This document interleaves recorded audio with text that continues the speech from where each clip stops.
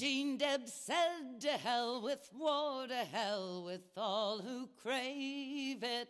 When masters rule the world no more, we'll need no wars to save it.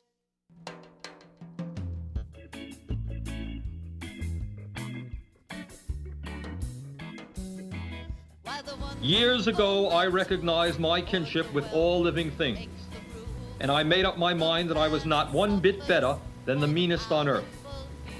I said then, and I say now, that while there is a lower class, I am in it. While there is a criminal element, I am of it. And while there is a soul in prison, I am not free. November 5th was the 167th anniversary of the birth of Eugene Victor Debs, labor leader, socialist, three-time candidate for president, and the first president of the American Railway Union, which staged some of the biggest strikes in American labor history. Today, Bernie Sanders and the late, great Ann Feeney are among those who will celebrate Debs' life and work. They come to us courtesy of a terrific show, the Radical Songbook Podcast. It's hosted by Michael Funke, who's got 15 years of radio experience and 35 years experience as an editor for alternative and union publications. Michael's a former union steward and a former organizer for Jobs with Justice. His love of music dates back to when he heard Fats Domino on a nickel jukebox in 1955. You can find the Radical Songbook wherever you listen to podcasts or check out his website, theradicalsongbook.com. I'm Chris Garlock, and this is Labor History Today. While there is a lower class, I am in it. Where there is injustice, it is done to me. While there is a criminal element, I am of it.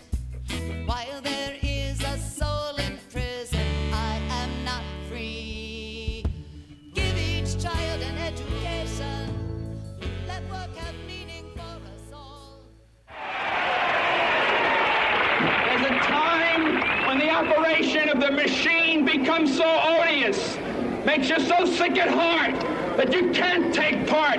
You can't even passively take part. And you've got to put your bodies upon the gears and upon the wheels, upon the levers, upon all the apparatus, and you've got to make it stop. And you've got to indicate to the people who run it, to the people who own it, that unless you're free, the machine will be prevented from working at all.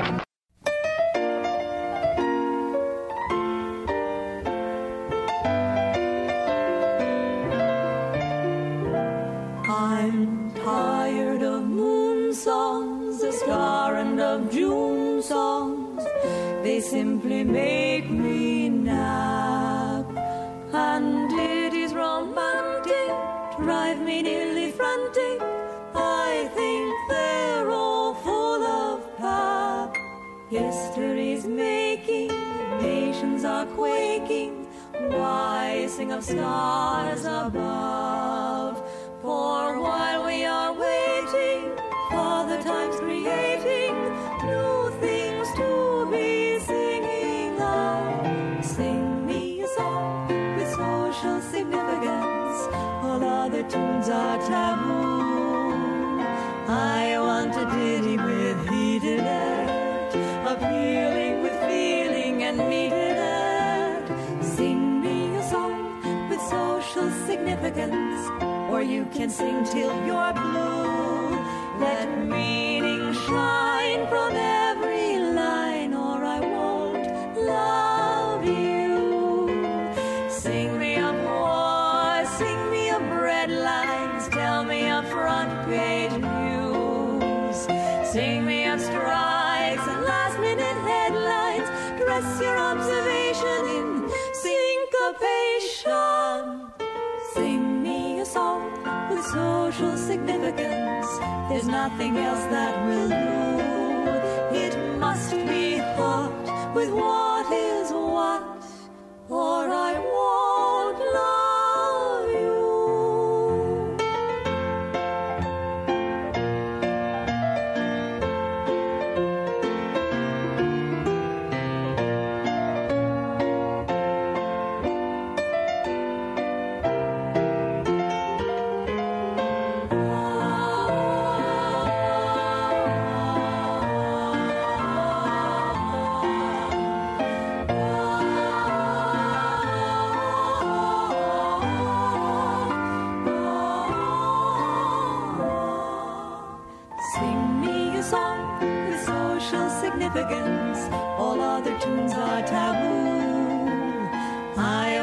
song that's satirical and putting the mere into miracle. Sing me a song with social significance, or you can sing till you're blue. It must be packed with social fact, or I won't love you. Sing me a crime and conferences of Marshall.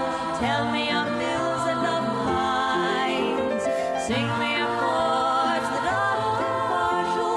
What's to be done with them? Tell me in rhythm. Sing me a song with social significance. There's nothing else that will do. It must be dense with common sense, or I won't love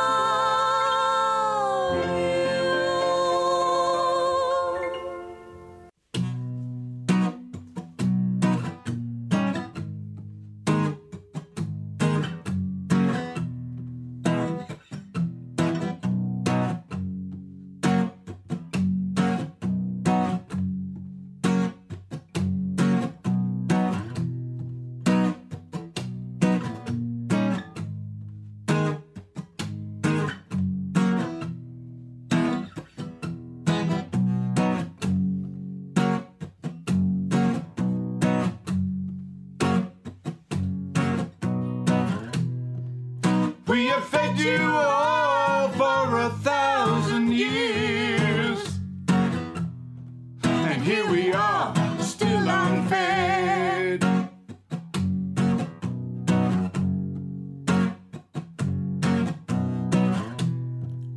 But there's never a dollar of all your wealth that doesn't mark the workers dead.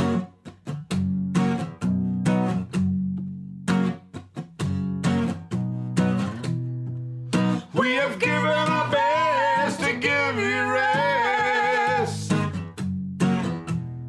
and you lie on crimson wool.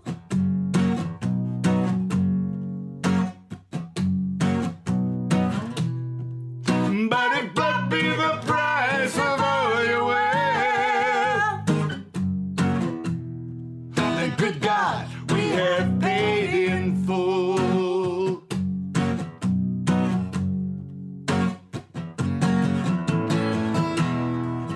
There is never a man blown skyward now,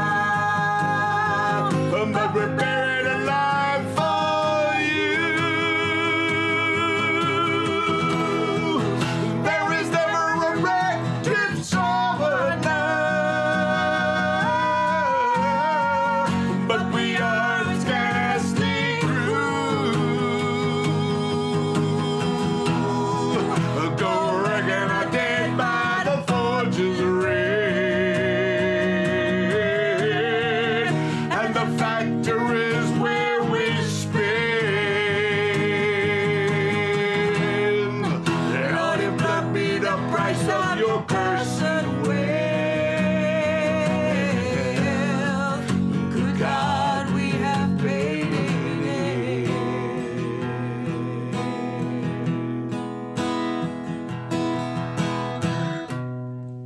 We have fed you all for 1,000 years, for that was our doom, you know.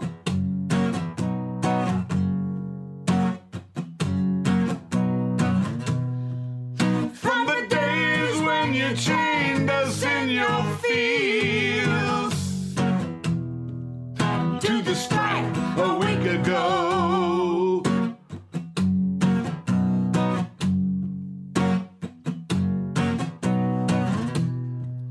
You have taken our lives and our babies and wives, and we're told it's your legal share.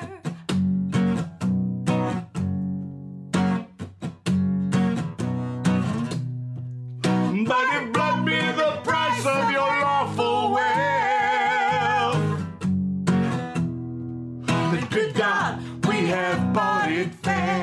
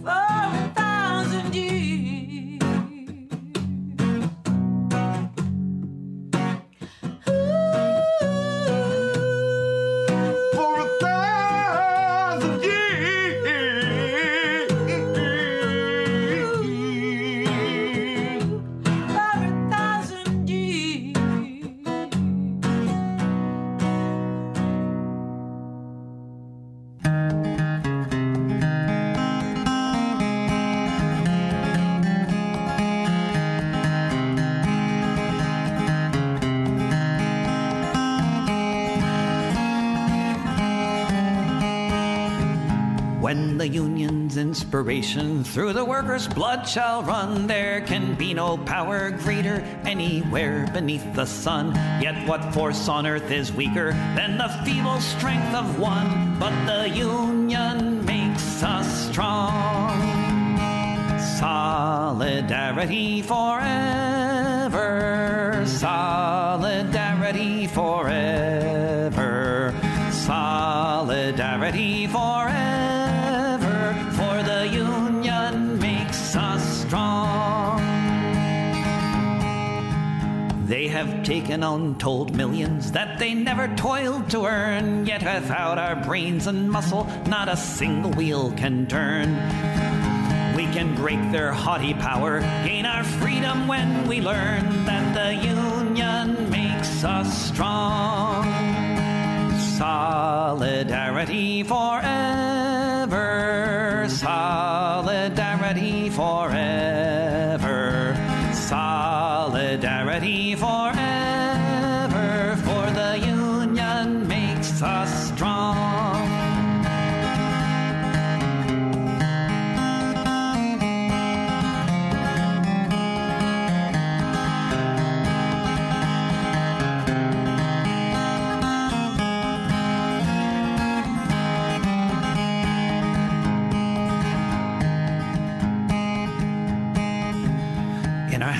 Is placed a power greater than their hoarded gold, greater than the might of armies, magnified 1,000-fold. We can bring to birth a new world from the ashes of the old, for the union makes us strong. Solidarity forever. Solidarity forever. Solidarity forever. For the union makes us strong. Welcome, sisters and brothers, to the November 2022 edition of the original Radical Songbook. I'm your host, Michael Funky. Stick around for more songs of protest, rebellion, solidarity, and social significance. You know, there's a long history of radical music fueling social change and progress. Can music change the world? Several years ago, I asked the late, great Pete Seeger that question. I don't know about that, said Pete, but the powers that be certainly think so. They have repressed song for centuries. And indeed, sisters and brothers, there is power in song. The views and opinions expressed on the original Radical Songbook are mine alone, though they may well reflect the views of others, maybe even you. So, what did we just hear? That was Matt Callahan and Yvonne Moore, We Have Fed You for 1,000 Years, recorded by them in 2019. Some Rudyard Kipling words put to song in 1908 by Rudolf von Liebig. We also heard Solidarity Forever, written by wobbly Ralph Champlin in 1915 and recorded by Portland's David Rovics in 2014. Both songs were part of the tradition of singing by the Wobs, the industrial workers of the world, over 100 years ago. We opened that brief set with Rebel Voices' cover of the Harold Rome song, Sing Me a Song with Social Significance, recorded by them in 1983.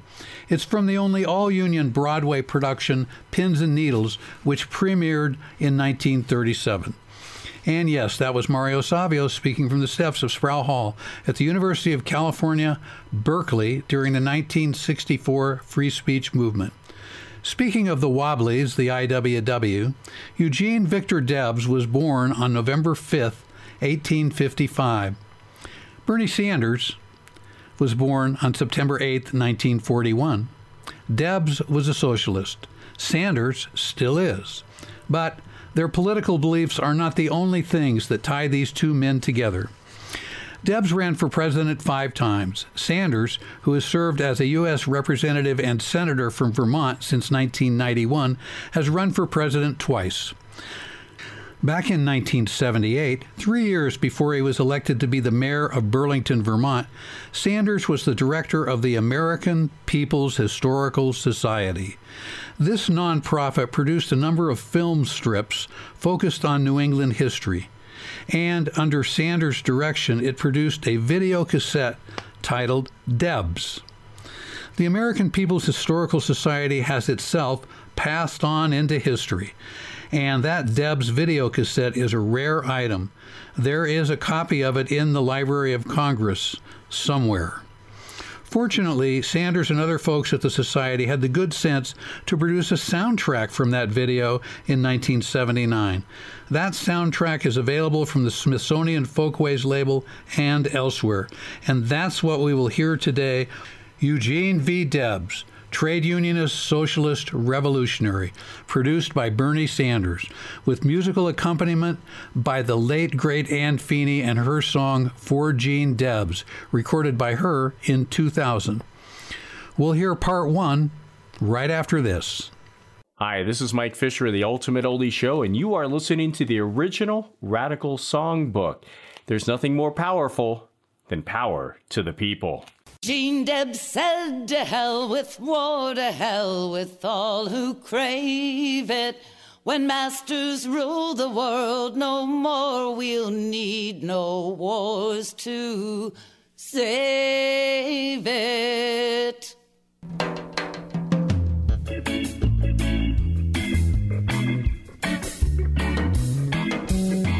Why the ones who own the tools hoard the wealth, make the rules. The planet suffers for the powerful few. Gene Debs had a lot to say years ago, true today.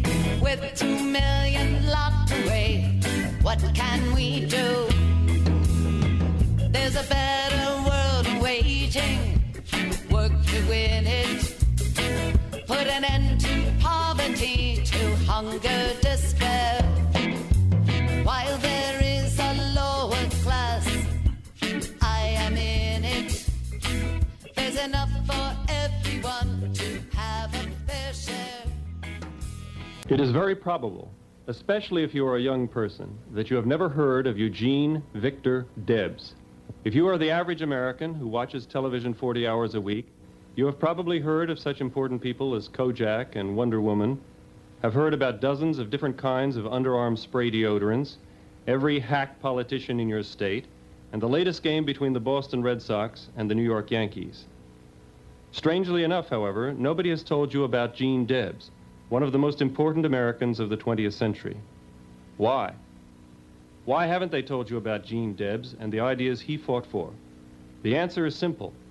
More than a half century after his death, the handful of people who own and control this country, including the mass media and the educational system, still regard Debs and his ideas as dangerous, as a threat to their stability and class rule, and as someone best forgotten about. When he ran for president the 5th time in 1920 as the candidate of the Socialist Party, Eugene V. Debs was 65 years old. He was also an inmate in the Atlanta Federal Penitentiary.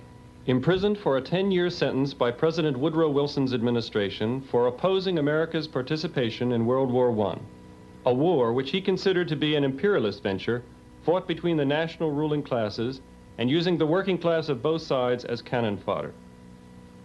Outspent by the Republicans and Democrats by more than 100 to 1, almost 1 million Americans voted for convict Eugene V. Debs to be their president.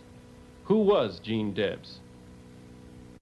Eugene V. Debs was a socialist, a revolutionary, and probably the most effective and popular leader that the American working class has ever had. Debs for president! Let the wealth of the nation belong to all the people and not just the millionaires. Production for use, not for profit. Workers, stand together! We want Debs. For 50 years, until his death in 1926, Eugene V. Debs devoted his life to the struggles of the American and international working class. When workers, earning starvation wages on the railroads and in many other industries, needed help in organizing unions to defend their interest against the powerful corporations, Debs was there.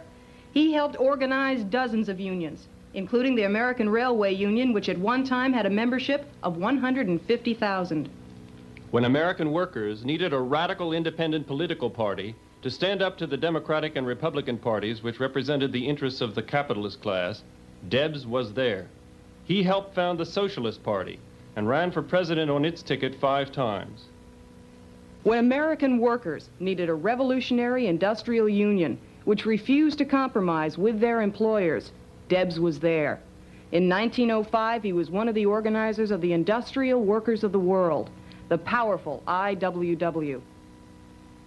During and after the First World War, when free speech was virtually abolished in this country, when radicals and anti-war activists were thrown into jail for expressing their opinions, when newspapers were censored and closed down by the government, when citizens were fired from their jobs because of their political views, Gene Debs was there. On numerous occasions, he put his life on the line by speaking out against the imperialist slaughter taking place in Europe. In September 1918, when the court was about to sentence him to his jail sentence for opposing World War I, the 63-year-old Debs fixed his eyes upon the presiding judge and spoke his philosophy of life. Your Honor, years ago I recognized my kinship with all living things, and I made up my mind that I was not one bit better than the meanest on earth. I said then and I say now that while there is a lower class, I am in it. While there is a criminal element, I am of it. And while there is a soul in prison, I am not free. Unlike the capitalist politicians and labor leaders of his day, or this day, such as Samuel Gompers and the leadership of the American Federation of Labor, Eugene Debs was a man who had a vision that life on this planet could be something of beauty, joy, and cooperation. He refused to believe that the suffering that he saw all about him, the poverty, ignorance, war, and exploitation, was caused by God or nature. He believed rather that much of human suffering was caused by an irrational and cruel economic system, capitalism, which functioned not to improve the quality of life for all the people, but simply to enrich the bank accounts of the few who owned and controlled the economy. Men such as John D. Rockefeller and J.P. Morgan. And Debs believed that there could be no fundamental solutions to the problems facing the vast majority of the people unless the capitalist system was overthrown and replaced by a socialist economy in which the working people took over the means of production and worked for themselves rather than for a boss. Debs, who came from the ranks of the working class, could see the horrible suffering caused by the capitalist system all around him. In the East, he saw children working 14 hours a day in factories and sweatshops, and workers competing with their sons and daughters for jobs which paid subsistence wages. At Homestead, Pennsylvania, he saw workers attempting to improve their conditions murdered by the hired thugs of Andrew Carnegie, that noble philanthropist. And in city after city, he saw the festering tenements and shacks where millions were forced to live. In the South, he saw blacks terrorized, lynched, and beaten, and poor whites indoctrinated with race hatred by their employers in order to prevent any chance of black-white working-class unity. In the West, he saw lumbermen laboring under slave-like conditions and little boys working from sunrise to sunset in the mines. In Ludlow, Colorado, he saw women and children shot down and burned alive by Rockefeller's police force during a long and bitter strike at the Colorado Coal Company. Across the nation, he could see politicians and judges bought and sold by John D. Rockefeller's Standard Oil Corporation and the other big companies.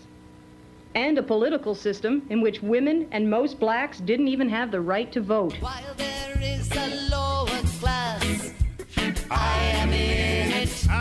Where there is injustice, it is done to me. While there is a criminal element, I am of it.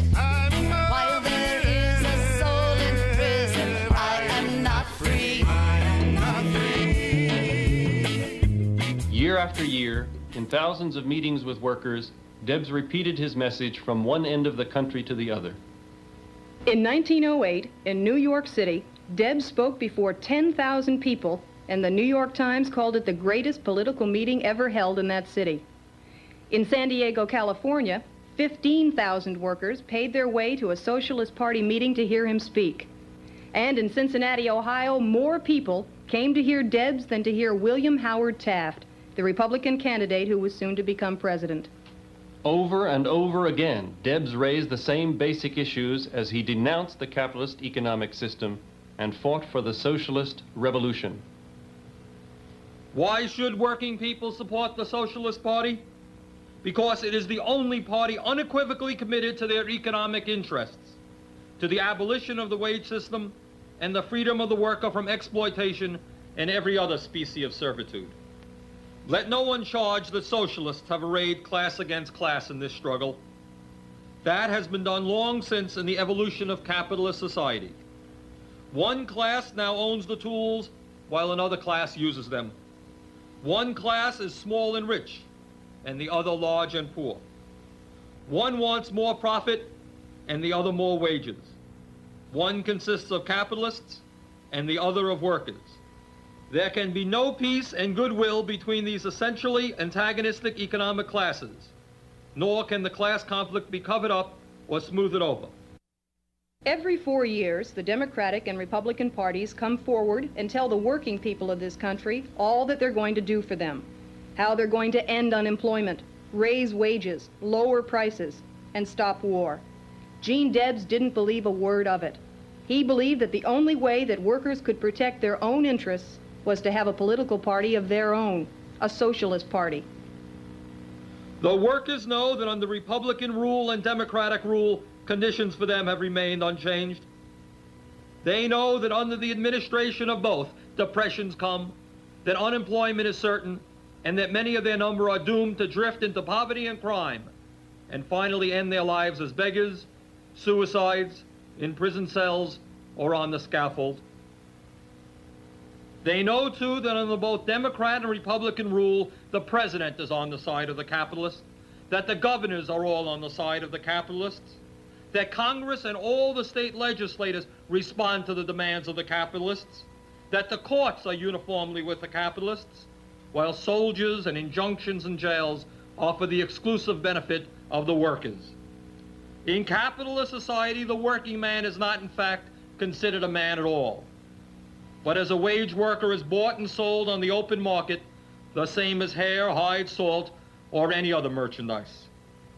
In capitalist society, the owner can pay a worker as low a wage as he can get away with, and then fire him the first day that he can no longer make a profit off of his labor. Is that what freedom is about? Or is that what slavery is about? Wage slavery. Throughout his life, Debs was hailed by many as a prophet, a Moses, a man who would lead the American working class out of the desert of capitalism and into the promised land of socialism. But Debs rejected that role.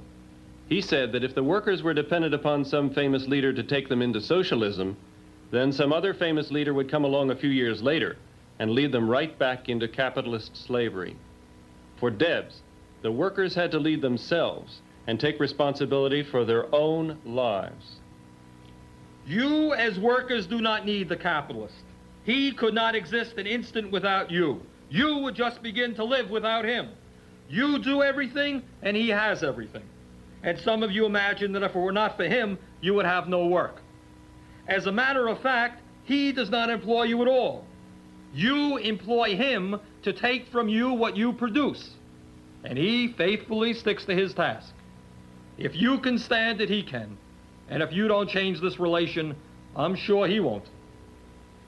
We need in this country and throughout the world an economic system in which the working people own the means of production, and in which we produce goods and services for the use of all, and not for the profit of the few.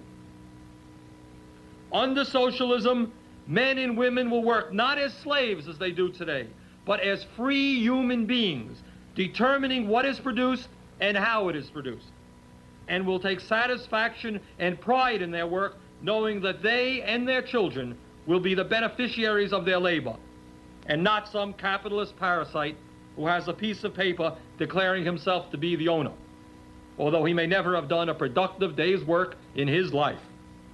The workers are the saviors of society, the redeemers of the human race. And when they have fulfilled their great historic mission and have overthrown the capitalist system, men and women can walk the highlands and enjoy the vision of a land without masters and without slaves, a land regenerated and resplendent, in the triumph of freedom and civilization. The original Radical Songbook, That's the Way to Fly. Peace, Justice, Solidarity. That's coming from me, Celeste, former DJ of Soul Serenade. Ann Feeney's For Gene Debs. And yes, that is Bernie Sanders portraying Eugene V. Debs in this 1979 production about the famed socialist and trade union leader. Bernie's Brooklyn accent is nowhere near how a Hoosier like Debs might have sounded. Back to Eugene V. Debs, trade unionist, socialist, revolutionary. Not behind the prison wall, but high above it. Truth and honor call upon us. Rise and resist. Rise and resist. While there is a criminal element, I am of it. Crime will be unknown where peace and justice exist. While there is a lower class, I am in it. Where there is injustice, it is done to me. While there is a criminal element, I am of it. While there is a soul in prison, I am not free. Eugene V. Debs had not always been a socialist, or a revolutionary, or an enemy of the capitalist system. In fact, when he was a young man, his views were rather conventional. It was not until he was 39 years old that he adopted his socialist principles. Debs was born in Terre Haute, Indiana, in November 1855. His parents owned a small grocery store there. At the age of 14, he dropped out of high school and worked in a shop painting railway cars. At 16, he began work on the railroad as a fireman, and in 1875, when he was 20, he became secretary of the newly organized Brotherhood of Locomotive Firemen. As a young labor leader, Debs not only believed in capitalism, but was an active member of the Democratic Party, and was elected both city clerk of Terre Haute and a member of the Indiana House of Representatives. Although the popular young Debs had an excellent future as a Democratic politician, he stopped running for office as a Democrat after one term in the legislature, when his bill in support of railroad workers got whittled down to nothing by the politicians in the state capitol. In 1892, after 17 years as secretary of the Brotherhood of Locomotive Firemen, Debs resigned from that position. Over the years, he gradually developed the belief, which he maintained for the rest of his life, that workers could not be successful in fighting their employers if they were organized into small, ineffectual craft unions. Unions which often spent more time and energy competing against each other than in opposing their employers. In June of 1893, Gene Debs and 50 other trade unionists formed the American Railway Union, an industrial union open to every railroad worker in America, regardless of the job performed. In 1 year's time, through tireless organizing efforts, these men brought in 150,000 members and created one of the largest unions in America, large enough to confront a major railroad. In March of 1894, Big Jim Hill, the owner of the Great Northern Railway, cut the wages of the workers on his line for the third time. He soon regretted that action, for the men of the newly formed ARU, led by President Debs, went out on strike against the Great Northern, and they won. From one end of the line to the other, the locomotive wheels stopped turning. Hill threatened to call out the militia. He fired workers. He tried to play some of the workers off against the others. But for 18 days, the men of the ARU held firm. And instead of taking a cut in pay, they won a substantial wage increase and the greatest victory ever won by railroad workers up to that time. The great victory of Debs and the ARU was destined, however, to be short-lived. The owners of the railroads, staggered by their defeat at the hands of a unified industrial union, were determined to destroy the ARU, and their efforts had the support of the entire American business community. The victory of the ARU in the Great Northern Strike had made it clear to owners and workers alike that if industrial unionism could bring greater benefits to workers in the railroad industry, then it could do the same for workers in factories and mines across the country. For the people who owned America, it was clear that the ARU was a dangerous example which had to be stamped out before the idea of industrial unionism could spread. And with the help of the President of the United States, the federal court system, the militia, and the newspapers, it was. In 1894, George M. Pullman, the owner of the Pullman Palace Car Company of Pullman, Illinois, was paying the workers in his factory starvation wages. Unable to endure their inhuman conditions any longer, the Pullman workers struck the company and appealed to Debs and the ARU to boycott Pullman cars. The union agreed, and the boycott soon evolved into a national rail strike involving 125,000 workers. In order to break the strike, which was initially successful, the railroad companies persuaded President Grover Cleveland to send federal troops into Chicago, the center of the strike activity. In addition, a federal court issued a sweeping injunction against the leaders of the ARU, ordering them to cease the boycott. Debs and the other union leaders refused to obey the injunction. They realized that if they ended their strike, not only would the cause of the Pullman workers be lost, but that their own union would be destroyed as well. But the union was not strong enough to prevail against the combined forces of the government, the corporations, and the newspapers, most of which put forward a steady stream of lies and distortions about Debs and the strike. 3 weeks after the strike had begun, it was lost. The American Railway Union virtually annihilated, and Gene Debs with other union leaders were sent to jail in Woodstock, Illinois, for defying the injunction. Sitting in his prison cell for a 6-month term, Debs had time to reflect upon the events of the past year, and to think about a government which had come to the aid of millionaire railroad owners while destroying an organization fighting for the rights of starving workers. While in prison, he also began reading socialist books and literature that friends were sending him, such as Marx's Das Kapital and works by Karl Kautsky, the German Marxist. Debs had entered the Woodstock jail in the spring of 1895 as a militant trade unionist who was fighting for the rights of workers to earn a decent wage within the system. He left the jail 6 months later as a radical socialist who believed that workers could never receive justice under the capitalist system, and that it was necessary for the working class itself to take over the means of production and the government. In November of 1895, Eugene V. Debs was released from Woodstock jail. Probably no prisoner in American history has ever received a warmer welcome home. Despite bad weather, despite the fact that the strike he had just led had been defeated, despite the fact that newspapers throughout the country had been calling him an anarchist and the most dangerous man in America, over 100,000 cheering workers surrounded Debs's train as it pulled into the Chicago station.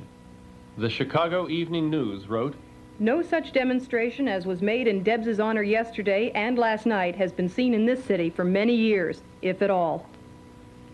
These workers knew that in Gene Debs they had a friend and an honest leader, a man who had stood his ground against the president, the army, the courts, and the entire pack of moneyed interests.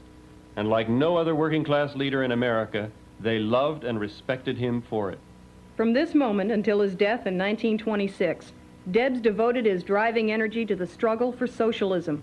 In 1897, he helped convert what was left of the American Railway Union into a political movement called the Social Democracy. Give each child an education. Let work have meaning for us all. No more brutal retribution. Reach out to those who fall. Let us at last protect the planet. Clean up the water and the air. Let work be driven not by profit. Let's build a world everyone can share.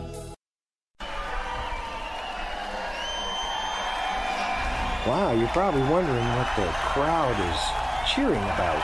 Well, you know, I know that is the reaction to the original Radical Songbooks. That's with Michael Funkies. Go listen.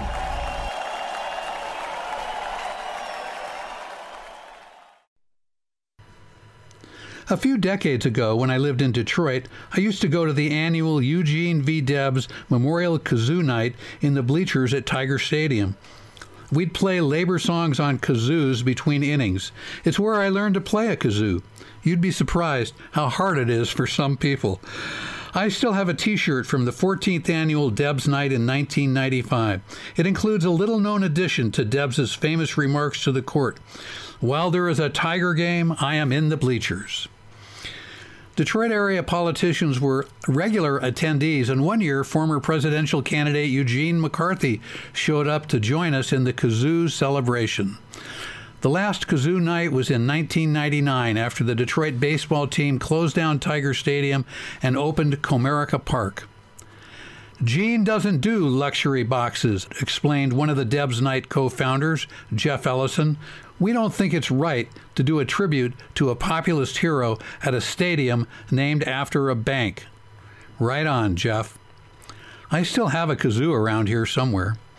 Let's get back to Eugene V. Debs, Trade Unionist, Socialist, and Revolutionary, produced by Bernie Sanders and the American People's Historical Society, accompanied by Ann Feeney. Speak truth to power, and they call it revolution. Open up your hearts, and it's so easy to see. Punishing the poor is just a rich man's solution. While there is a soul in prison, I am not free. In 1900, he stood as the presidential candidate of the Social Democratic Party, and in 1904, he ran again for president on the newly formed Socialist Party, receiving 400,000 votes. In 1908, he was nominated for president by the Socialists for the third time, and he waged a vigorous campaign aboard a train called the Red Special, stopping at every town along the line to speak to farmers and workers and to distribute literature. Always short on money, the Socialists gave presidential candidate Debs a total of $3 a day for expenses during that campaign. The Democrats and Republicans were spending millions. In 1912, the Socialist Party reached the pinnacle of its power in this country. With a membership that had grown to over 100,000, the party had actually assumed the responsibility of governing in many localities. In 1912, the Socialist Party controlled the administrations of 33 American cities, including Milwaukee, Wisconsin, Bridgeport, Connecticut, and Berkeley, California. And Victor Berger, a socialist leader, was a member of the United States Congress. By 1917, however, with America's entry into the First World War and with the advent of the Russian Revolution, the Socialist Party began to decline. There were members who left the party because of their disagreement with the party's opposition to the war, but there were many others who left because they were simply afraid. Afraid for their lives, afraid for their jobs, afraid of their government. During times of war, it is customary for the ruling class, in order to gain support for its war position, to whip up a patriotic hysteria among the people. And there has probably been no worse example of this in the United States than during and immediately after the First World War. In 1917, federal legislation was passed making opposition to the war illegal. Newspapers opposing the war were barred from the mails, censored, and closed down. Socialist Party and trade union offices were wrecked, and large numbers of people were indiscriminately arrested. In New York in 1920, 5 members of the Socialist Party who were democratically elected to the state legislature were refused admission to that body. And throughout the country, workers who voiced opposition to the war were fired from their jobs. I am in it. Where there is injustice, it is done to me. While there is a criminal element, I am of it. While there is a soul in prison, I am not free. In September of 1915, Gene Debs gave his views of the war then raging in Europe. I am not a capitalist soldier. I am a proletarian revolutionist. I am opposed to every war but one. I am for that war with heart and soul, and that is the worldwide war of the social revolution. In that war, I am prepared to fight in any way the ruling class may make necessary, even to the barricades. That is where I stand, and where I believe the Socialist Party stands, or ought to stand, on the question of war. In June of 1918, with American troops now fighting in Europe, Debs spoke to a socialist gathering in Canton, Ohio.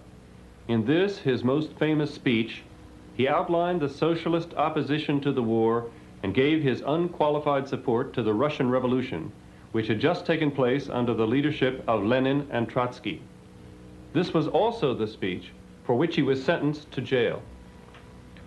In the Middle Ages, the feudal lords and barons, the economic predecessors of the capitalists of our day, declared all wars, and their miserable serfs fought all the battles.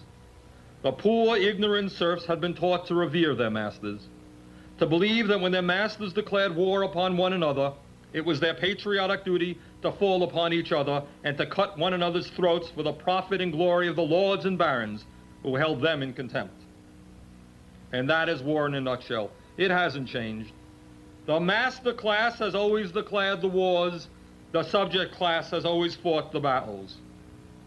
The master class has had all to gain and nothing to lose, while the subject class has had nothing to gain and all to lose, especially their lives. The ruling class has always taught and trained you to believe it to be your patriotic duty to go to war and to have yourself slaughtered at their command. But in all the history of the world, you, the people, have never had a voice in declaring war. And strange as it certainly appears, no war by any nation in any age has ever been declared by the people.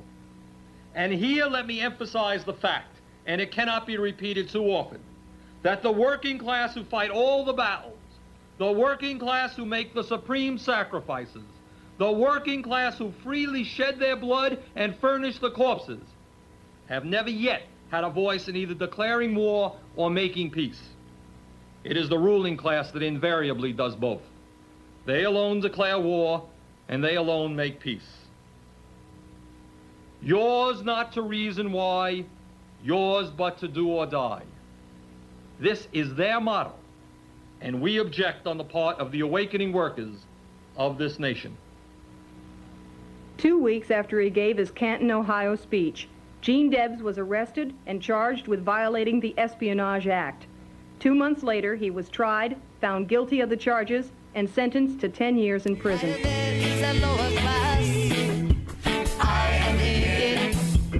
Where there is injustice, it is done to me.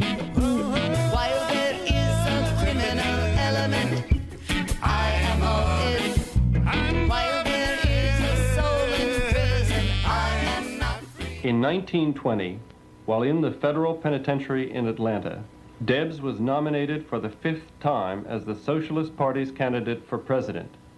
With a campaign that consisted of one press release a week, he received close to 1 million votes.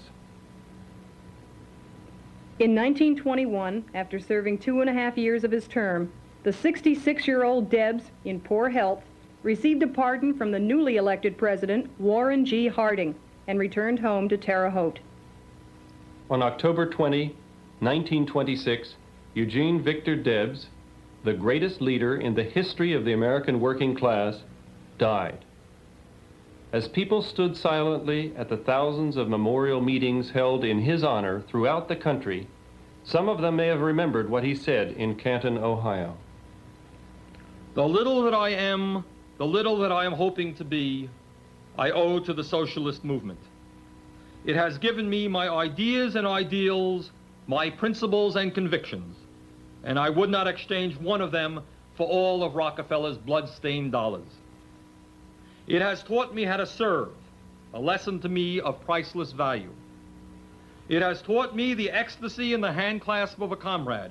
It has enabled me to hold high communion with you and made it possible for me to take my place side by side with you in the great struggle for the better day, to multiply myself over and over again, to thrill with a fresh-born manhood, to feel life truly worthwhile, to open new avenues of vision, to spread out glorious vistas, to know that I am kin to all that throbs, to be class conscious, and to realize that regardless of nationality, race, creed, color, or sex, every man, every woman who toils, who renders useful service, every member of the working class without exception is my comrade, my brother and sister, and that to serve them in their cause is the highest duty of my life.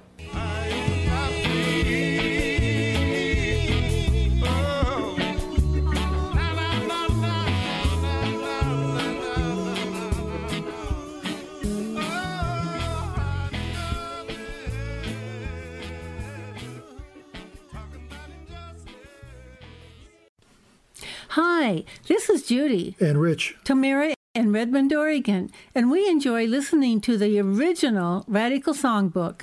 Great music and the stories behind it. Michael's podcast is, as he would say, far out. Thanks for tuning in to this edition of the original Radical Songbook, sisters and brothers. I hope you enjoyed the music and the story of a great American, Eugene Victor Debs. I'm going to close out with two songs written by another wobbly, Joe Hill, who was executed on trumped-up charges on November 19th, 1915. That's the date, by the way, of the Bend Labor History Conference, which will be held on the morning of November 19th at the Deschutes County Library in downtown Bend, Oregon. You can learn more about that at www.theradicalsongbook.com on the News and Views page. Here's The Preacher and the Slave, recorded by Mike Glick and Generations in 2020. Power in a Union, recorded by Bucky Halker in 2015. And followed by Joe Hill's Last Will, recorded by Michael and Nell, also known as the Shelby Bottom Duo, in 2016. What else can I say? Power to the people, right on. Long-haired preachers come out every night, try to tell you what's wrong and what's right, But when you ask them for something to eat, they will answer in voices so sweet, oh so sweet.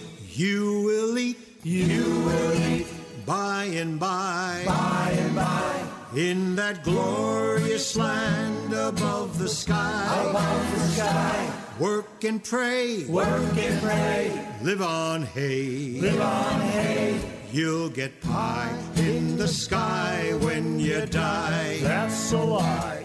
Holy rollers and jumpers come out, and they sing and they clap and they shout, give your money to Jesus, they say.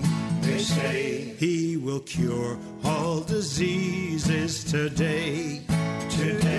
You will eat, by and by, in that glorious land above the sky, work and pray, live on hay, you'll get pie in the sky when you die. That's a lie. Oh, the Starvation Army, they play, and they sing and they clap and they pray, till they get all your coin on the drum, Then they tell you when you're on the bum, you will eat, by and by, in that glorious land above the sky, work and pray,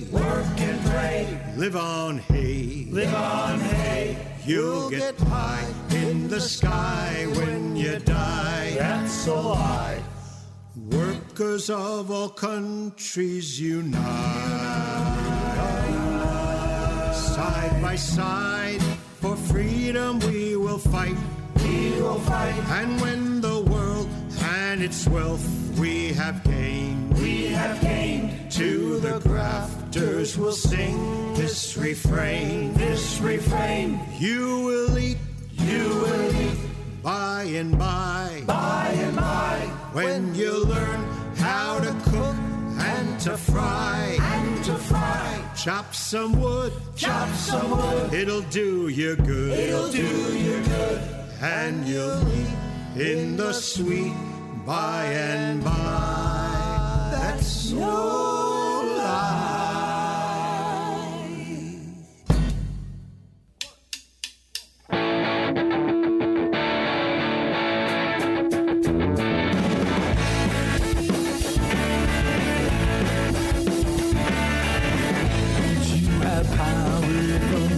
Slavery and join in the grand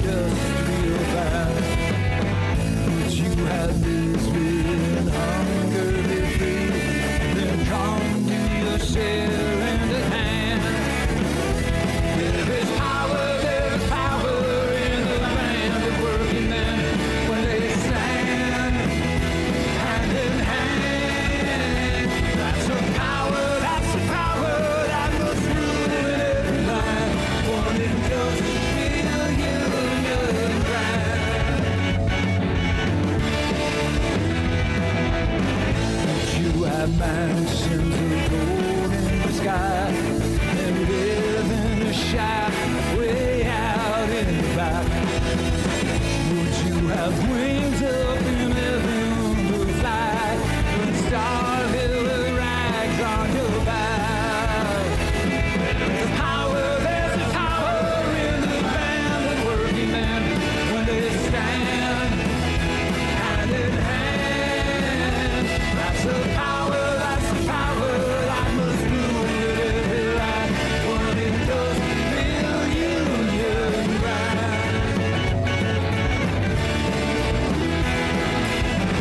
If you've had enough of that blood of the land, then join in the grand industrial band.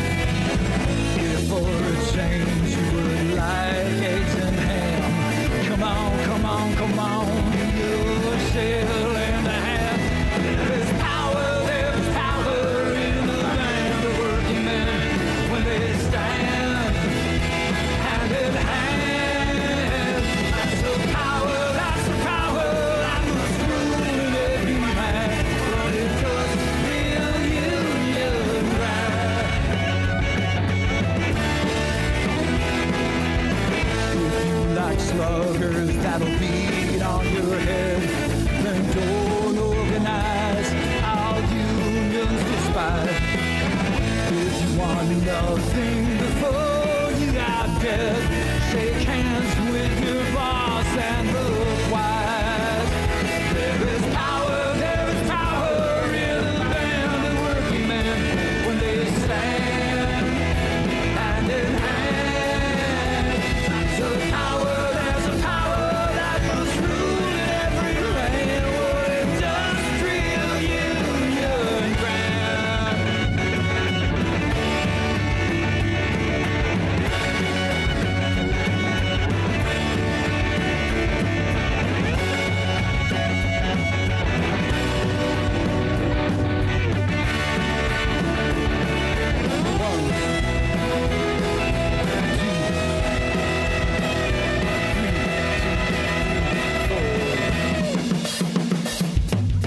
Come all you workers from every land, come join in our grand industrial band.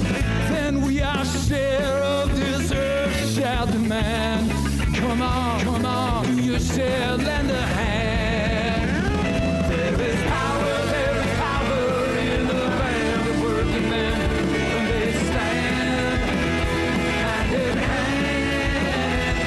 There's power that must rule in every land. What industrial union grand.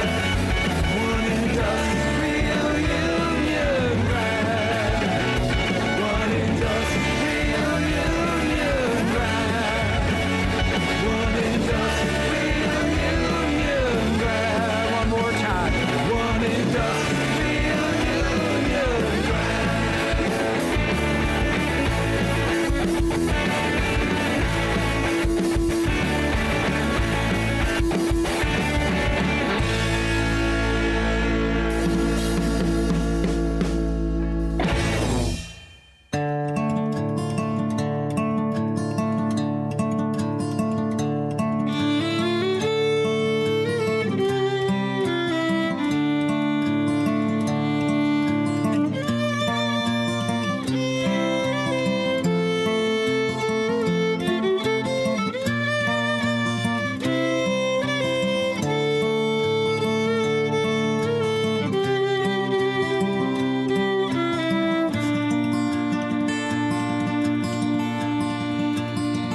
My will is easy to decide, for there is nothing to divide. My kin don't need to fuss and moan. Moss does not cling to a rolling stone. My body, if I could choose, I would to ashes it reduce, and let the man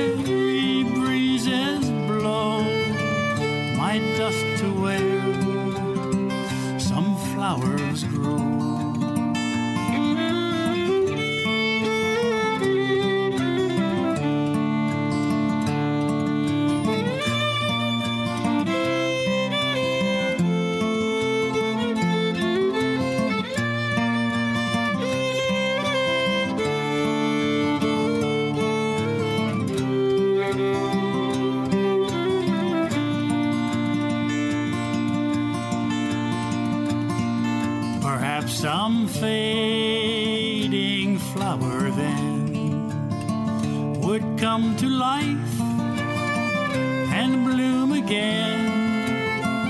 This is my last and final will. Good luck to all of you, Joe Hill.